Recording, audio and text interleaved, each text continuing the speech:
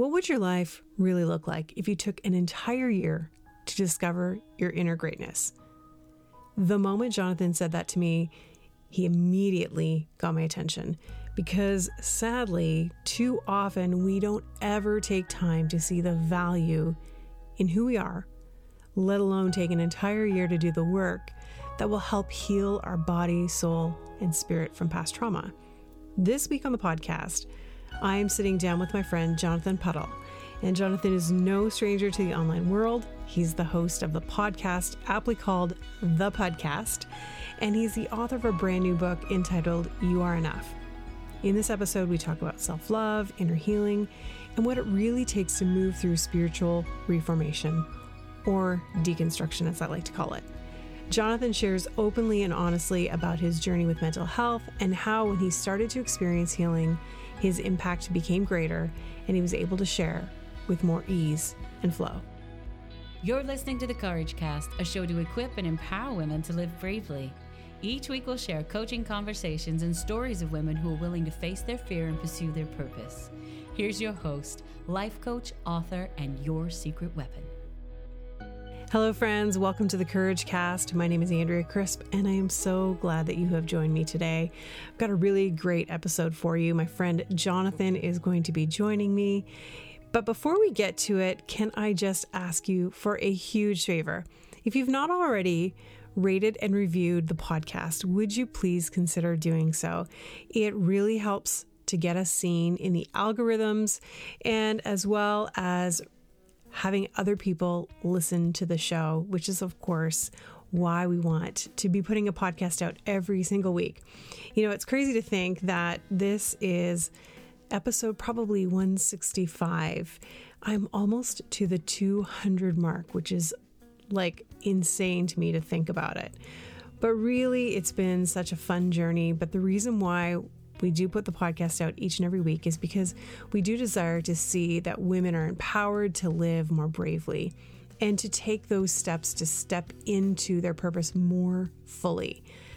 In this week on the podcast, I'm going to be talking to a fellow podcaster and the author of You Are Enough, Jonathan Puddle. He is a friend of mine. We met a few years ago at a gala, and we were introduced to each other through a mutual friend, and he has actually been very instrumental in helping me to get guests on the show. And it's just always really nice to have friends in the industry to be able to just know that you are running alongside someone else. And Jonathan has a phenomenal podcast called The Podcast, and I would highly recommend you listening to it.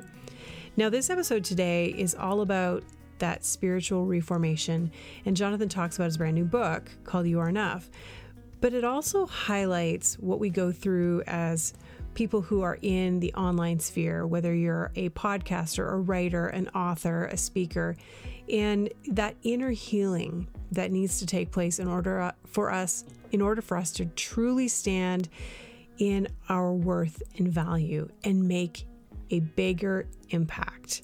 And so I want to encourage you to not only listen to this podcast and take time to really, really hear it, but also to share it with a friend. Okay, so without further ado, here's my conversation with Jonathan. Jonathan, welcome to the Courage Cast. I'm really excited to talk to you. I think that I've had more things happen when it comes to the podcast after I met you than before, which is really cool. So it's kind of like, it feels like a little bit of a full circle moment. People may hear that story in a second, but welcome to the show. Oh, thank you. Great to be here with you, Andrea. And I'm so glad to hear that. That is super fun.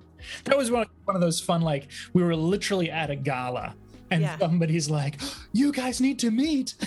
Exactly. And it was like, oh, what's the name of your podcast? And you're like, it's The Podcast. And I was like, no way. and I was like, I have The Courage Cast. Although mine's not based on my last name. Yours is, but you could change your last name, Andrea Courage. I could. Or your middle name even. I could. I could never even thought about that. I could totally do that.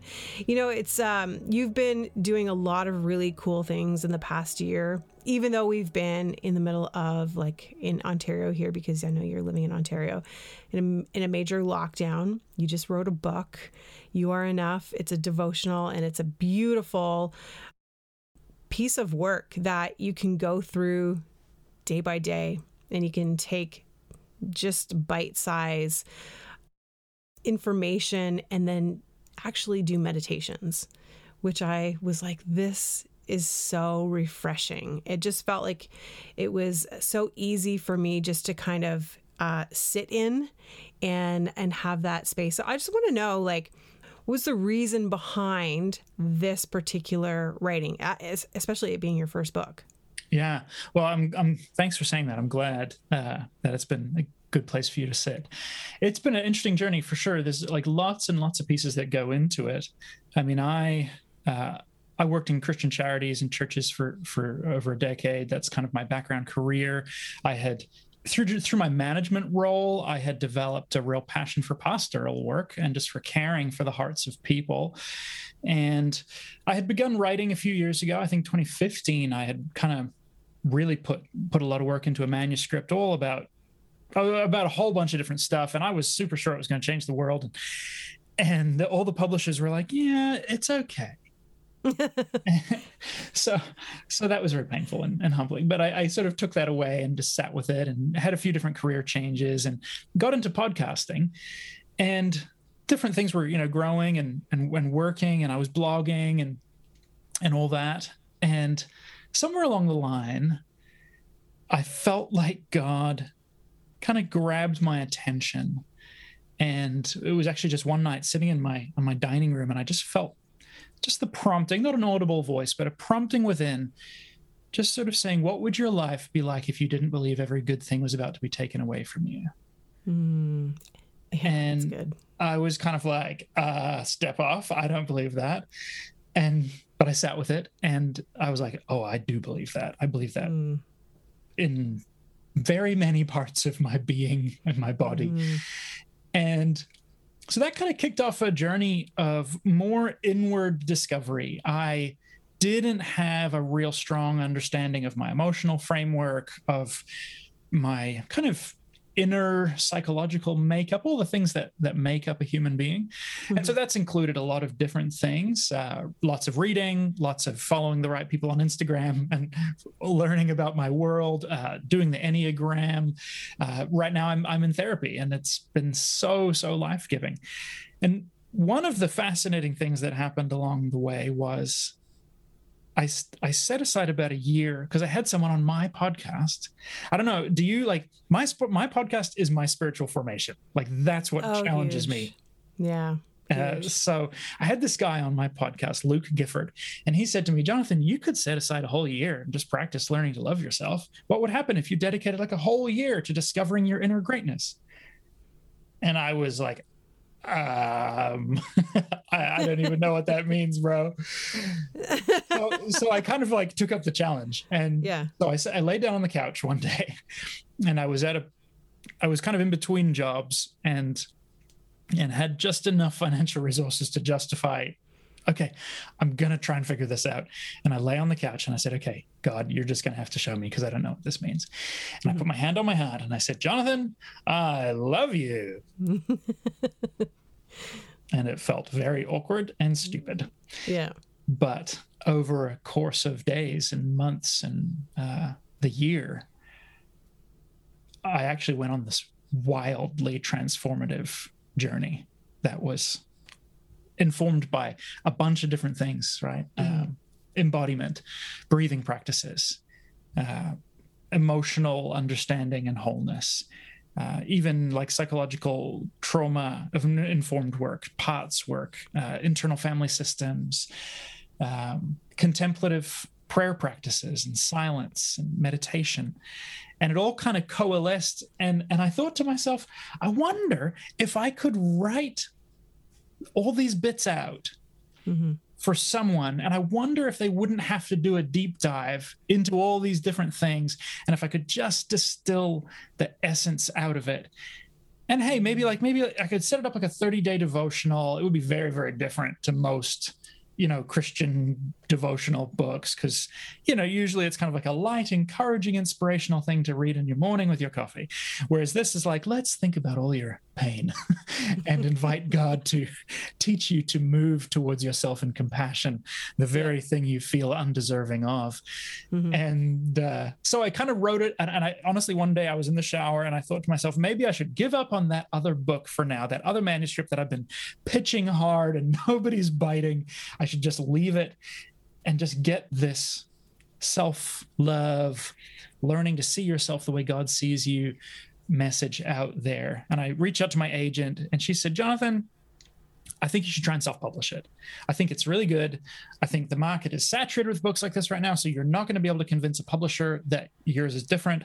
Just if you can do it, bring it to market, get it out there. And that's exactly what I did. It came out in September of 2020. And I have been overwhelmed at the response, at the people who've had me on their shows, at the sales. I'm just about to hit 2,000 sales. And that's all pretty much word of mouth, direct kind of stuff. I haven't had a major publicity campaign. And it's been very exciting, very humbling. And I think more than anything, the stories that people send me.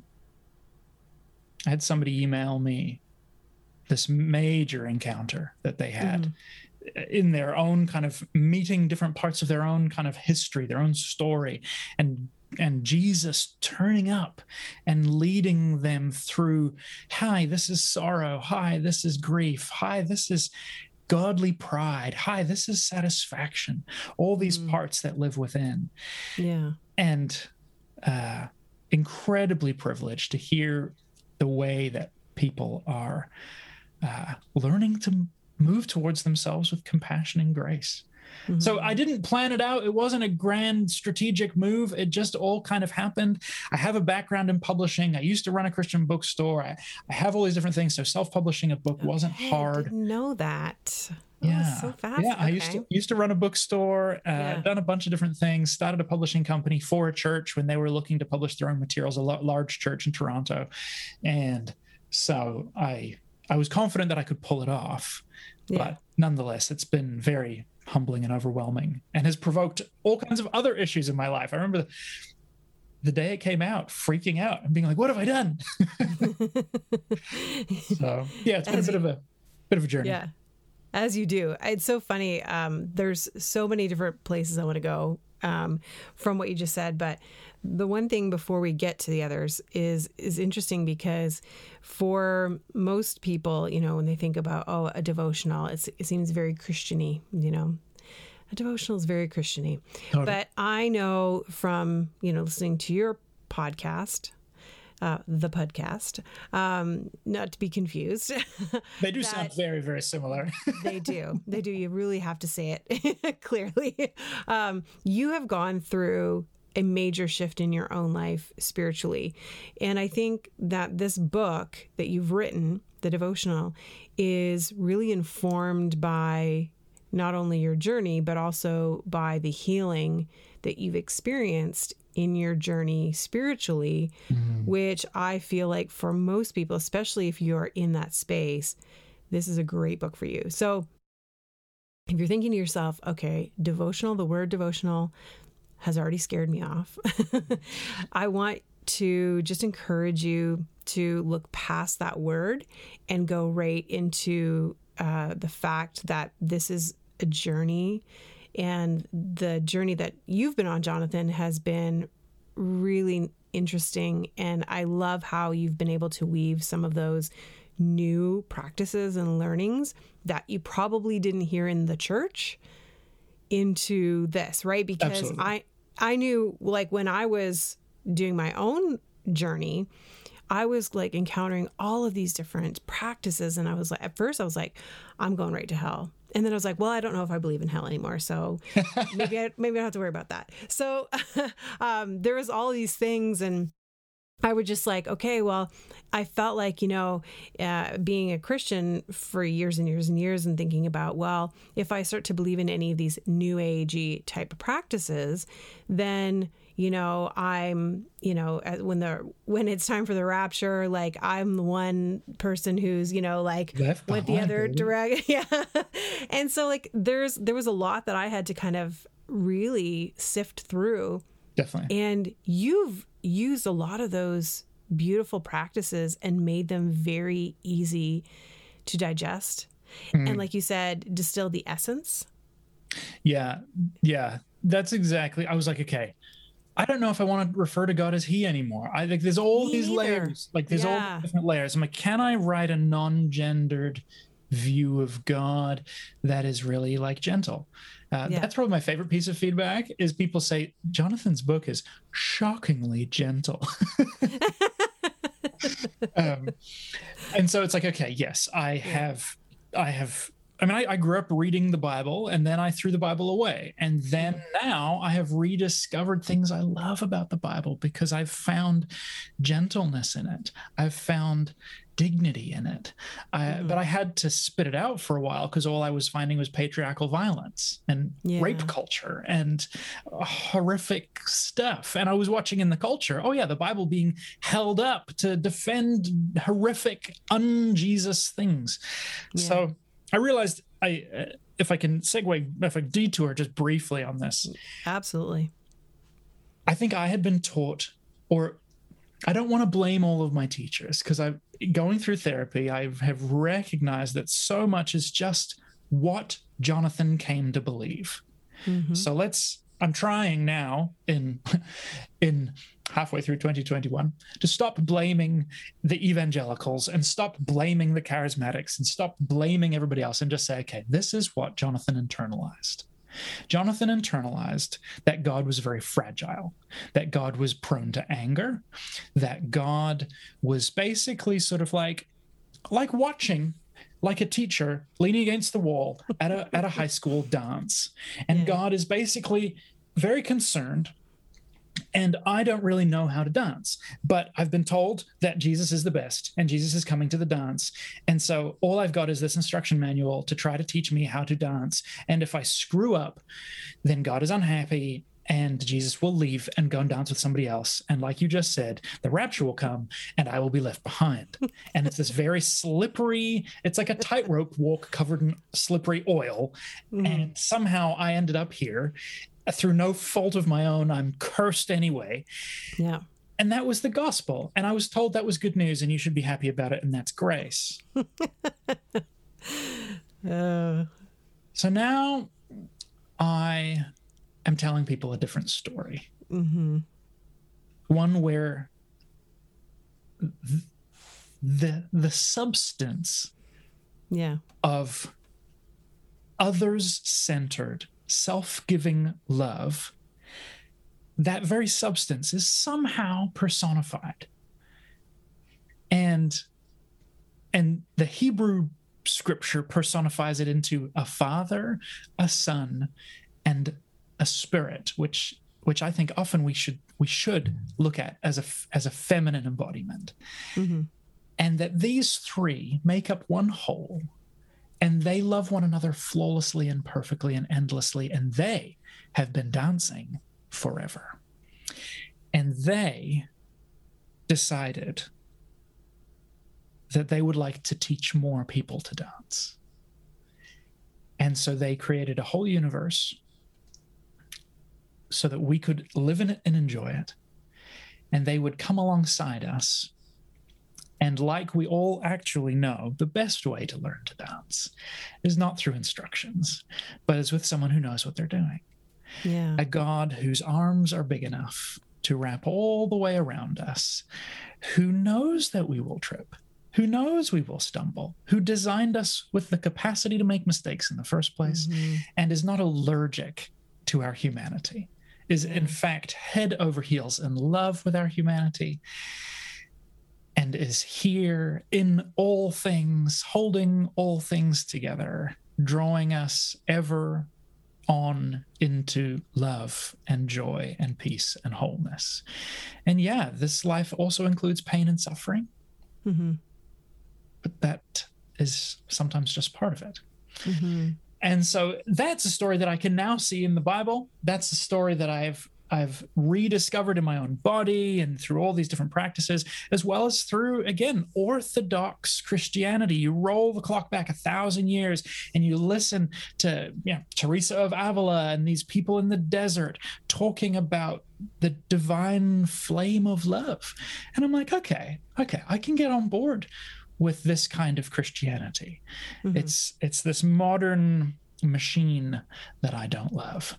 So I tried to write the book really out of the guts of that. And so it's been really interesting for really progressive people to be like, oh, I love this. And then really even different denominations, Catholics coming and being like, oh, I'm on board with this. If anyone, it's the Reformed evangelicals who are like, well, I'm troubled by what you're saying, which is why I filled it with Bible verses. But all the nice ones. I love that. No, it just really was, because there's a lot of times where, like you mentioned, even for myself, it's been really a difficult journey to even consider reading certain things anymore.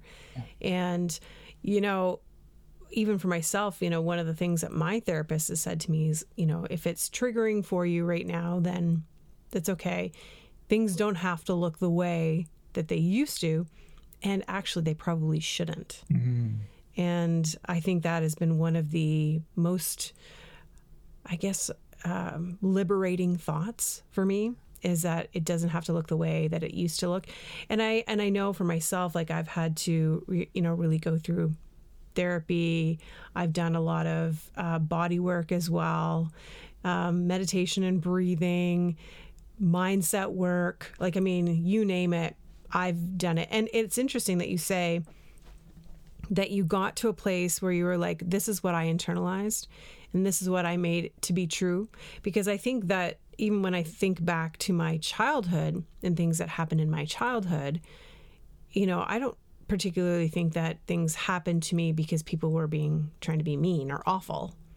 I think that it just is what it is. And I internalized something to be true out of that, made it a story I lived by and a narrative that I, started to view my life through. Totally. And, got to this age and realized, oh, wow, that was just a lens. And it informed so much of my life. But in order to shift the lens and to really get a new perspective, there's some work, some deep healing work that actually needs to be accomplished in me, because my body has internalized that perspective and those thoughts that they are now a reality. Absolutely. And they've manifested illness. They've manifested mental health issues. They've manifested, so many things. I'd love to know your take on how that has shifted in your own life, where it comes to mental health, where it comes to physical health, all that kind of stuff. Yeah, for sure. Huge tie-ins to physical health and mental health, and beyond, right? I mean, those are categories. They're helpful, but we're so much more integrated, obviously, as as human beings. You're a child, and something scary happens. Your parents have a fight, and your tiny early development brain looks at that and says, okay, I have two options. Either the giants around me, the gods around me, are untrustworthy and unsafe and dangerous, or I am untrustworthy and dangerous and unsafe. It is not tolerable for me as a child to consider that the gods and the giants around me are unsafe. It must be me. And so from the youngest age, everything is your fault, right? That's simply how it works from the mind of a child. Also, as a child, you're super egocentric, which is healthy for a little child. And if your parents are caring for you well, they will make you feel like you are the center of the world. I had somebody on a show recently say to me, Jonathan, is it possible that original sin is actually just like the healthy egocentrism of a child? But that we should be growing out of that mindset. There's a lot more to that, but I thought that was a very interesting way to think about it. Okay, so everything's your fault. And then your brain is taking that lens and is looking at all the other things that are happening around you. And you're figuring out the best ways to avoid pain, to stay in pleasure. And depending on kind of the imprinting of your soul, whatever that means, just depending on what kind of person you were born as. And then depending on what your parents are like and your holding patterns and the country that you live in and the color of your skin and the hair and whether your gender matches what people think and all these different things, different sets of patterns and things start to emerge, right? And you're like, okay, well, the best way for me to avoid pain is to be super, super helpful and always to be serving other people and to make sure that everybody is happy with me. And that way I will be happy. And if you know your Enneagram, somebody will say, hey, that's a 2. That's me. And, you know, other people like my wife, the lessons they kind of internalized were put up walls. People are untrustworthy and unsafe. They will try to manipulate you and control you. And so the best way is for you to never need anybody, to be totally self-sufficient and be permanently on the lookout for attempts to control you and mess you up. And so there's the Enneagram 8. And you have all these different types. And the Enneagram is just another system of labels that helps classify some of the more common sets of lessons that we learn. And like you said, it's all just a lens. It's all just a way of perceiving reality. It's not reality. It's totally a way of perceiving things. However, in the brain, perception is reality. The brain cannot tell the difference between the story that you're telling me and my own life unless I have the context of this conversation right here. Andrea told me those things. So they're her life, not my life, which incidentally is why we have to be listening to people's stories, because that's what grows compassion. That's how compassion works, because when you tell me your story, there's a part of my brain that can't tell the difference between Andrea and Jonathan. And so why do I love my neighbor as myself? Because I've learned about my neighbor. That's what that scripture means at a neurological level. That is really, really interesting. Like, I love the way you just put that. Sorry. Isn't that wild? When I learned that, I was like, what? That's crazy. And I think one of the things that we're seeing, even just in this cultural moment, is you can see the people who haven't heard a lot of stories. Yeah. You can see the way that they talk. White folks, for example, the way they talk about Black Lives Matter when they just don't get it. When they're like, these woke people, and they start using these terms in derogatory ways. And there's a lot of things that can be said about the wrongness of that. But purely from a therapeutic level, I look at these people and I go, oh, they just haven't heard many stories, have they? They haven't learned to love very well outside of their box of what it means. So all these things are happening in the brain, but as you pointed out, it's not just in the brain. It's recorded throughout your body. Yeah. And many of your listeners may know Bessel van der Kolk and his work, and he has done such important work in helping us understand that trauma and things that historically, and even I think even many of us who grew up in faith would say, well, that's a spiritual matter. Well, that's just a soul thing. And God just kind of put your soul inside your body for this time here on earth. But we are fully integrated beings. That's right. And what happens to any part of us gets recorded all throughout our body, through our bones and flesh. And I mean, even if that just sounds weird to you, it's been demonstrated, in the last 10 years that your heart, your physical heart that does all this beating and blood work, also has neurons. It literally has memory cells like your brain does, and it works the same way. It obviously isn't, it's specialized to different tasks.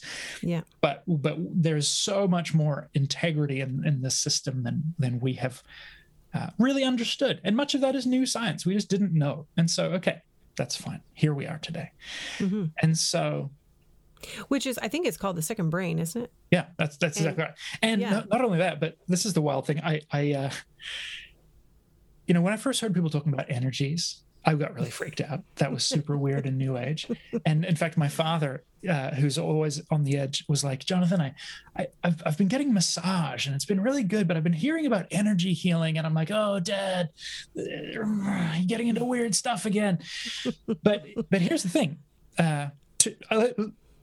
This is relevant, and I'll explain why. It's not just a tangent, but just consider again your high school physics, or even before you specialized into physics, and just like your grade 10 science.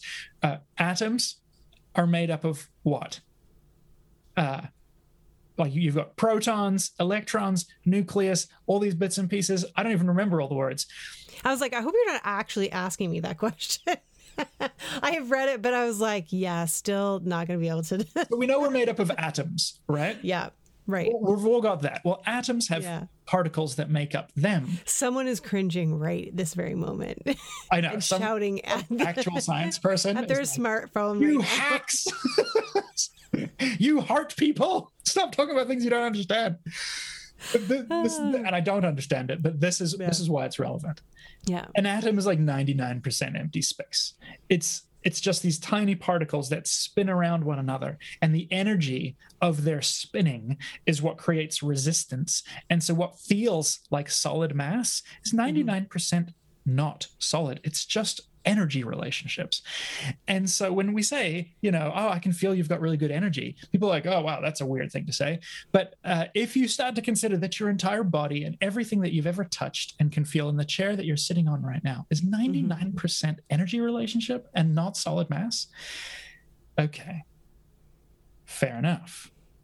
And now your heart creates an electromagnetic field to keep your blood pumping and all these things. And that field actually has been demonstrated to extend up to 3 feet beyond your body. So, you close your eyes and somebody comes and stands close by you and you can feel that they're there. That's not weird hocus pocus. Your body is picking up on the electromagnetic presence of another body. Just like when you put your hand near a strong electromagnet, one of those things in the science labs, you can feel something. Okay. So all of that to say that we are super complex, wonderful, amazing people who have been learning lessons from all the painful things in our life. And all of that's been recorded in our bodies. And Proverbs 4:23 somehow says, guard your heart with all diligence, for out of it is the wellspring of life. And I'm like, oh, that doesn't sound like hate yourself. That's actually pretty good. And Matthew 5:8 says, you're blessed when you get your inside world, your mind and heart put right. Then you can see God in the outside world. Thank you, Eugene Peterson, for translating that so graciously. And so I'm like, okay, this stuff has actually been in the Bible all along, which to me says it's actually been like, that means it's actually part of life and it's good. This is the one that offended me the most. 2 Peter 1:3, by his divine power, God has given us everything we need for living a godly life. How much of the time do you feel like you have been given, Andrea, everything you need? It's interesting though, because as I've learned more about energy work, I actually feel like I understand God more. Right. And I felt like when I was just looking at, in the religious context, I felt like I didn't really know. I just knew God from a perspective that I was taught. Right. And now I'm learning there's so much more that I just didn't realize. And that's like really from expanding my own knowledge. Right. Which, then I was like, well, in the Garden of Eden, weren't they, wasn't it the tree of knowledge or the tree of... Is that the root of all evil? No. I was like, oh no. But here's the thing. God created knowledge. Yeah. He put it in the garden and he said the entire world was very good. Yeah. I think where we go wrong is where we remain in egocentrism. Because even the ego, I don't think, is wrong. And a lot of the spiritual writers really took issue with the ego, and there's valid reason for that. But I think it's the things that pin us to our ego and that keep our ego as the primary lens that we engage the world through. And so can we look at our ego? Can we look at our emotional core? Can we look at the part of ourself that just wants to get things done? Can we look at our logical reason? Can we look at our bodies?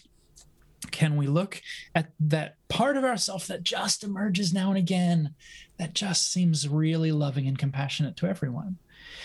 And can we lean into the energies and the presence of all of those different parts of ourselves and say, you're welcome, you belong, I need you, I will listen to you. You each have different kinds of wisdom to teach me, right? In the West, we only really have learned to value the cerebral, rational logic kind of wisdom. And those of us white people who have begun listening to stories from other cultures are like, there's all these other kinds of wisdom. There's wisdom in music. There's wisdom in drumming that the white colonists did their best to eradicate from the indigenous people of this land. Yeah. There's all these other kinds of wisdom. And I think even then we if we look at scripture solely through this rational lens, as many of us were taught in church, it's all just fact, that we're actually not even reading with the same lens that the authors created the works with. So like we're going to run into problems. And so all of that, a couple of years ago, I was brushing my kids' teeth and they were younger. I think my youngest was, I guess, 4, and she like spat toothpaste in my face. And that's like my number one biggest trigger for some reason. Mm-hmm. And I spun out of the room in a rage. I didn't want to hurt her. And so I left the room and I wound up a punch and I punched a wall as hard as I could. And I was really determined to like get all the way through the drywall and how that would feel so badass. And I would be like, and my hand bounced right off and I collapsed in agony on the ground. And I suspect I may have broken one of my knuckles. It swelled up and it never quite returned to the same size as my other hand. And I realized I have an anger problem. Now, I had already identified depression and anxiety and panic attacks. But what I hadn't really realized at that point was a lot of my depression was unexpressed anger. And so I began to learn about anger. Mm-hmm. And again, I thought anger was a sinful, bad thing. And realizing that anger is just advocacy. Anger is the voice inside that says something is wrong. Yeah. And so as I sat with that, I realized underneath my anger was sadness and grief, loss at so many things, and my parents' divorce, my marriage not working out the way I thought it would, life in general being hard, careers, all of it, the human condition. And so as I dug down layer by layer, this is your question originally. How does this, so what? Like, what does it mean in your body and mind and life and mental health, emotional health? As I began to feel emotions that I'd never felt before and learn that emotions aren't these crazy, deceitful demons inside me, that actually they are a very profound source of truth. But again, even with the profound source of truth that emotions give me, they only have their part of the picture, which is all about pay attention, pay attention, pay attention. There's pain, there's pain, there's pain, there's danger, there's danger. I'm like, okay, well, I really, really need to listen to that. But if the only lens for understanding pain, and if the only tool set I have for responding to pain is whatever I developed as a child, and I am now 35, and maybe that tool set isn't going to be as life-giving and as sustainable as it was when I was 5. And maybe now as a grown-ass man, there are things I can do to say, okay, maybe I get to choose. I can look at those emotions and I can say, thank you.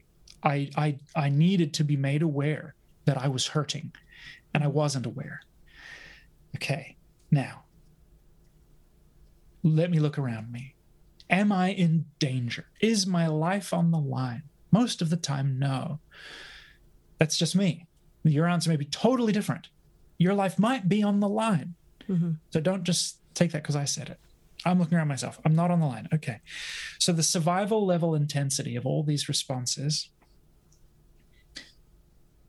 it's out of proportion now. But that's because my memory doesn't understand time. And so there's all these things. I'm going to be gracious to myself. And I'm going to say, okay, let's bring it down a notch. Jonathan, I'm here. I'm with you. I'm not going to fill your ears with platitudes. You are feeling something. Mm-hmm. It is not insane to be feeling that. It's actually really logical, given the events of your life. That voice of condemnation that says, this isn't logical. It's actually super logical for you to be doing what you're doing now. Mm-hmm. Okay. Thank you for keeping me safe. Thank you for giving me this information. Let's move slow. Let's do the next tiny thing that we think we can safely and healthily do. And working through that kind of process has pretty much brought an end to panic attacks in my life. Mm-hmm. It has brought depression for me into a much more holistically manageable space. I still get really dark days sometimes, especially here in lockdown time. Mm-hmm. But I'm no longer doing that dark introspection, that just makes it worse, where, everyone's abandoned me because I'm wretched and unworthy. And thus also my spiritual life is tanking because I have this terrible self-image. Mm-hmm. All of those things are so intricately woven together. And then again, spiritually, I have just a sense of peace that divine love is here with me. And I can call divine love Jesus. If you don't want to use that name, you're allowed to use a different name. Yeah. And all of these things have given me a tool set for moving towards myself in a kind of gentle love that has actually brought healing. Mm-hmm. And to loop back to some of the earlier theological discussion, isn't that funny that love itself would restore us to wholeness? Yeah. Perhaps that shouldn't have been such a mystery. And yet here we are. Mm-hmm. You have been given everything you need for wholeness and fullness of life. It's all in this amazing package of what a human being is, created somehow in God's image, whatever that means exactly. Here we are. So for me, it's absolutely transformed my life. It's totally changed me. And I still get depressed some days, and I still have the one-off panic attacks, but I know what to look for now, and I know how to be gentle and gracious to myself. And it's transformed my marriage, and it's transformed my parenting, because so much of parenting is all just triggering your own stuff inside. And so to move toward my children in this gracious compassion, and to equip them to start teaching them about their emotions, and doing what my daughter and I do this thing at bedtimes where I'm like, was there a time today where you felt sadness? Was there a time today where you felt happiness? Was there a time today where you felt anger? Yes, Daddy, in fact. And this whole story comes out that I wouldn't have heard. And so I'm indebted to many, many people for teaching me all these different things. But I think the benefits to all of us, as so many people are discovering, for our mental health, for our emotional health, for our physical health. I wasn't the kind of person who suffered from chronic pains or physical health woes, though of course depression is also in your physical health. But the number of people who've written in stories of how it's affected their physical health is remarkable. I had somebody just the other day, a woman in South Africa, write to me and say that she experiences physical pain in her heart every time she shuts down her emotions. It's a catch-22 because she's learned to survive by shutting down her emotions. But when she does so, it physically hurts her body. And then usually within about 24 hours, there's a corollary back pain that kicks in. Yeah. And she knows enough about herself to have observed that whole sequence. Yeah. And she'd been working through my book and work specifically the meditations and moving towards yourself and compassion. And she almost got in an accident. This is Joburg, so that's normal. I've been to Johannesburg. Yeah. Slams on her brake, almost hits this other car. And instead of beating herself up for being such a stupid bad driver, she said, whoa, that just happened. I'm so glad you're safe. And just went through a gentle process instead of condemnation. So beautiful. And she wrote to me and she said, holy crap, this has never happened before. I'm not in pain. My heart's not locking up. My back's not locking up. Yeah. So I'm really cautious about those stories because I don't want people with chronic pain to feel like I'm promising them a magic pill. Yeah. But surely every single one of us are going to benefit. Right. I know from myself, like I can say that, part of my own journey, I came to this place because I had physical pain. Mm-hmm. And that's kind of where I started. Was like I started in the physical pain and I was just really tired and fatigued all the time. And then I went working with a natural health practitioner and we started doing this chakra energy work. And then as we started doing that and I started realizing different pains in my body meant different things. And then that's when I started exploring and reading more books and, using my own intuition because in the Christian world called it, like being prophetic, but I was like, so it works either way. But I started to realize that there was so much that, and I mean, I would have never, ever said this before, but started to heal myself. Yeah. I learned that I can actually heal myself.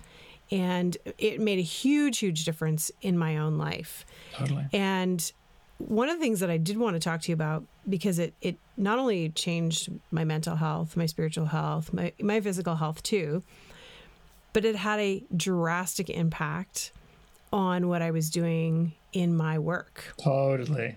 And I went from, I like your title of your book, You Are Enough. Like, I'm thinking to myself, I started this work probably under the guise where I'm like, oh yeah, I'm enough. And, and then as I started to unpack all of these things in my life, I'm like, I started to realize how much that inner critic was playing a huge role in my life and keeping me from really stepping out, keeping me from using my voice, in all of the different careers I'd had prior to coaching and, being a podcaster and writing a book and all that stuff. Like I was like always hitting the ceiling and finding a way to blame someone else. Totally. Or the church, or, like I just wasn't given a seat at the table, and I had all these reasons and excuses. And all of a sudden, as I'm starting to do this, internal work and healing work, I'm starting to realize, oh, like I've actually manifested this. Yeah. Like this has happened because I thought it into being. Yeah. And then I spoke it into being. And I was like, and the more I've started to realize that, that's been very, very eye-opening for me.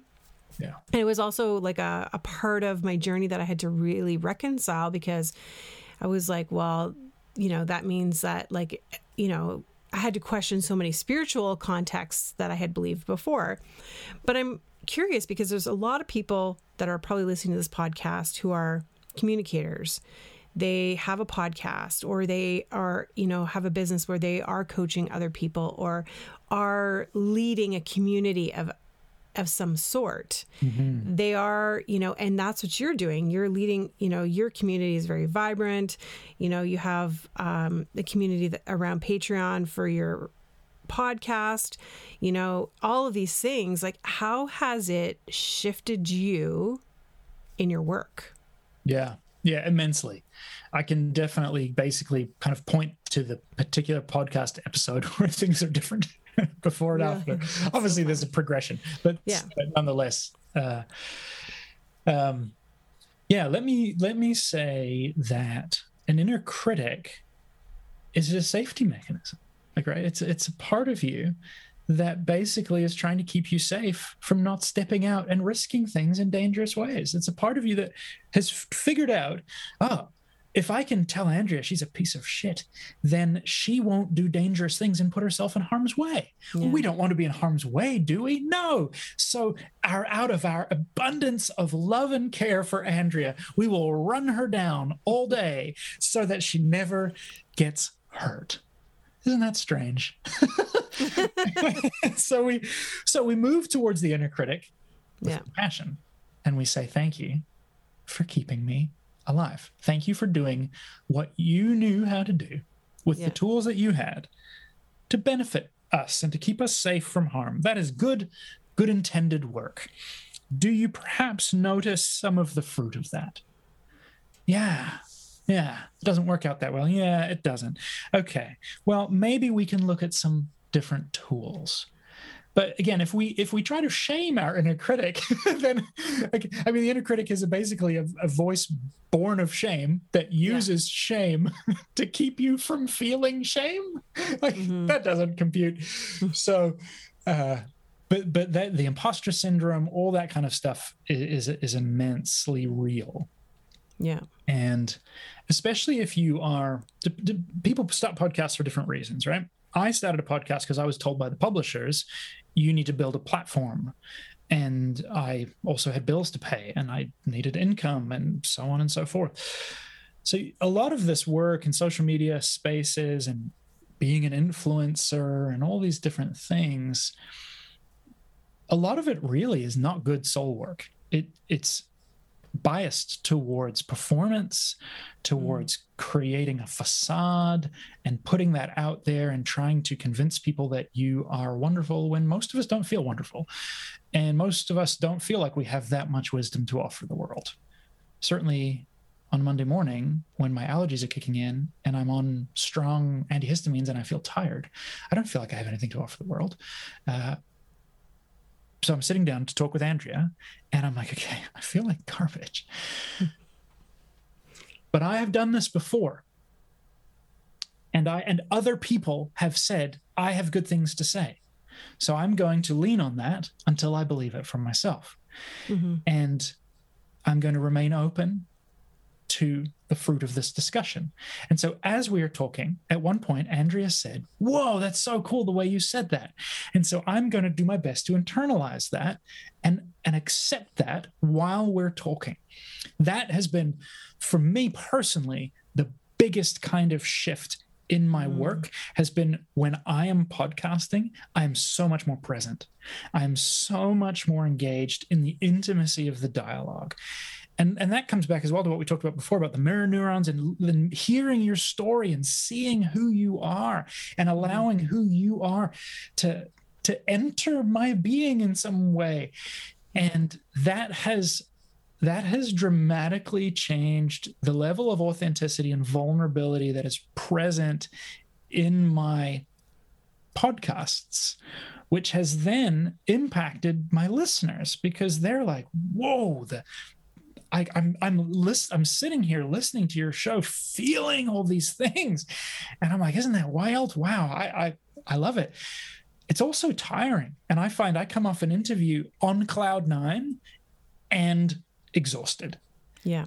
But that tells me I'm doing good work. That tells me I'm present and I'm feeling and I'm believing that it's going to connect to the audience. And so that has impacted my audience. And what's wacky is that that's been very authentic and very real. And when I stopped doing all the audience building things and all the marketing 101, because you can find 101 blogs and YouTube videos on all the things we're supposed to be doing to successfully build our platform and making sure we're posting the right number of hashtags at the right time of day and so on and so forth. Right now, I can't even be on social media because of keeping my mental health on an even keel. And so I haven't been on Instagram or Facebook or Twitter for, I don't know, almost a month. And I'm so much happier. So I put out a podcast each week. And I post something through Buffer or through some other scheduling tool, so I don't even have to log in to see. I don't even have the apps installed. Yeah. The only thing that I see is my podcast download stats, and of course, I do see when new people join my Patreon community. Yeah. And all that stuff is growing right now, so crazy. Like crazy. Yeah. And it's so weird. And I'm like, maybe a huge lot of this social media thing is like weird pageantry. But maybe also people are connecting and it's just an entryway for people to actually enter into a really deeply vulnerable human encounter. Yeah. And so that has really shifted my work. I'm just about human encounter really now. And that had always been kind of my goal from the beginning, but it's gotten so much more authentic, so much deeper.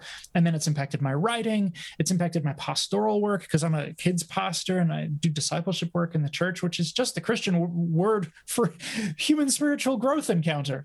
Yeah.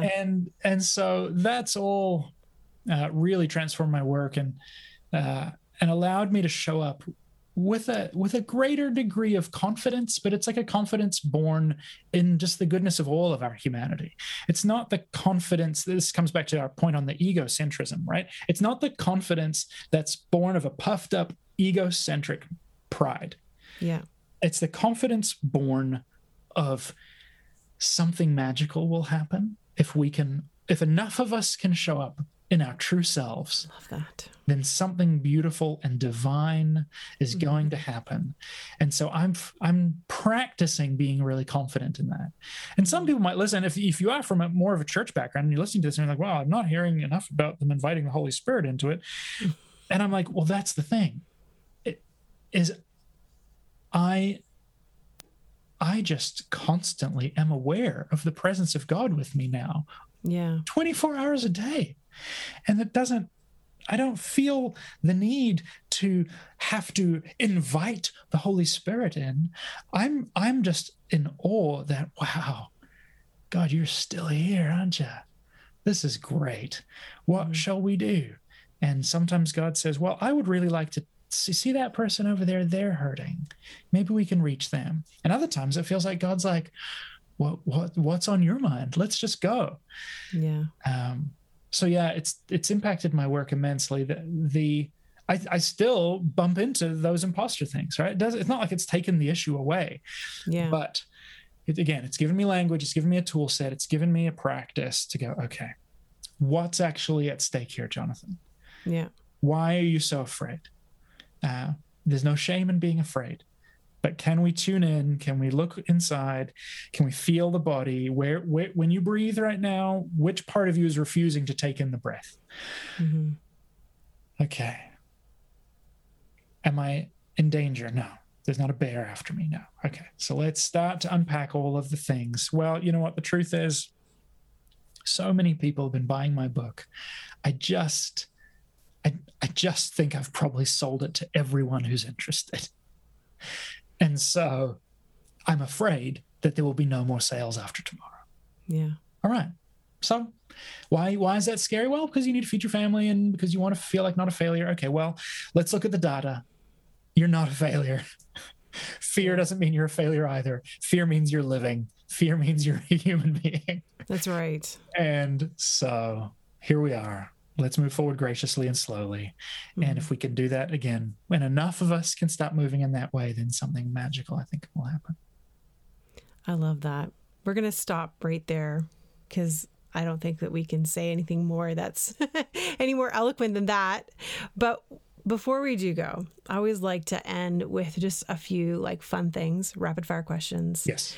Because, everybody wants to know a little bit about you, and the randomness of your life. So you can share. I want to know, what's the best book you've read during quarantine lockdown?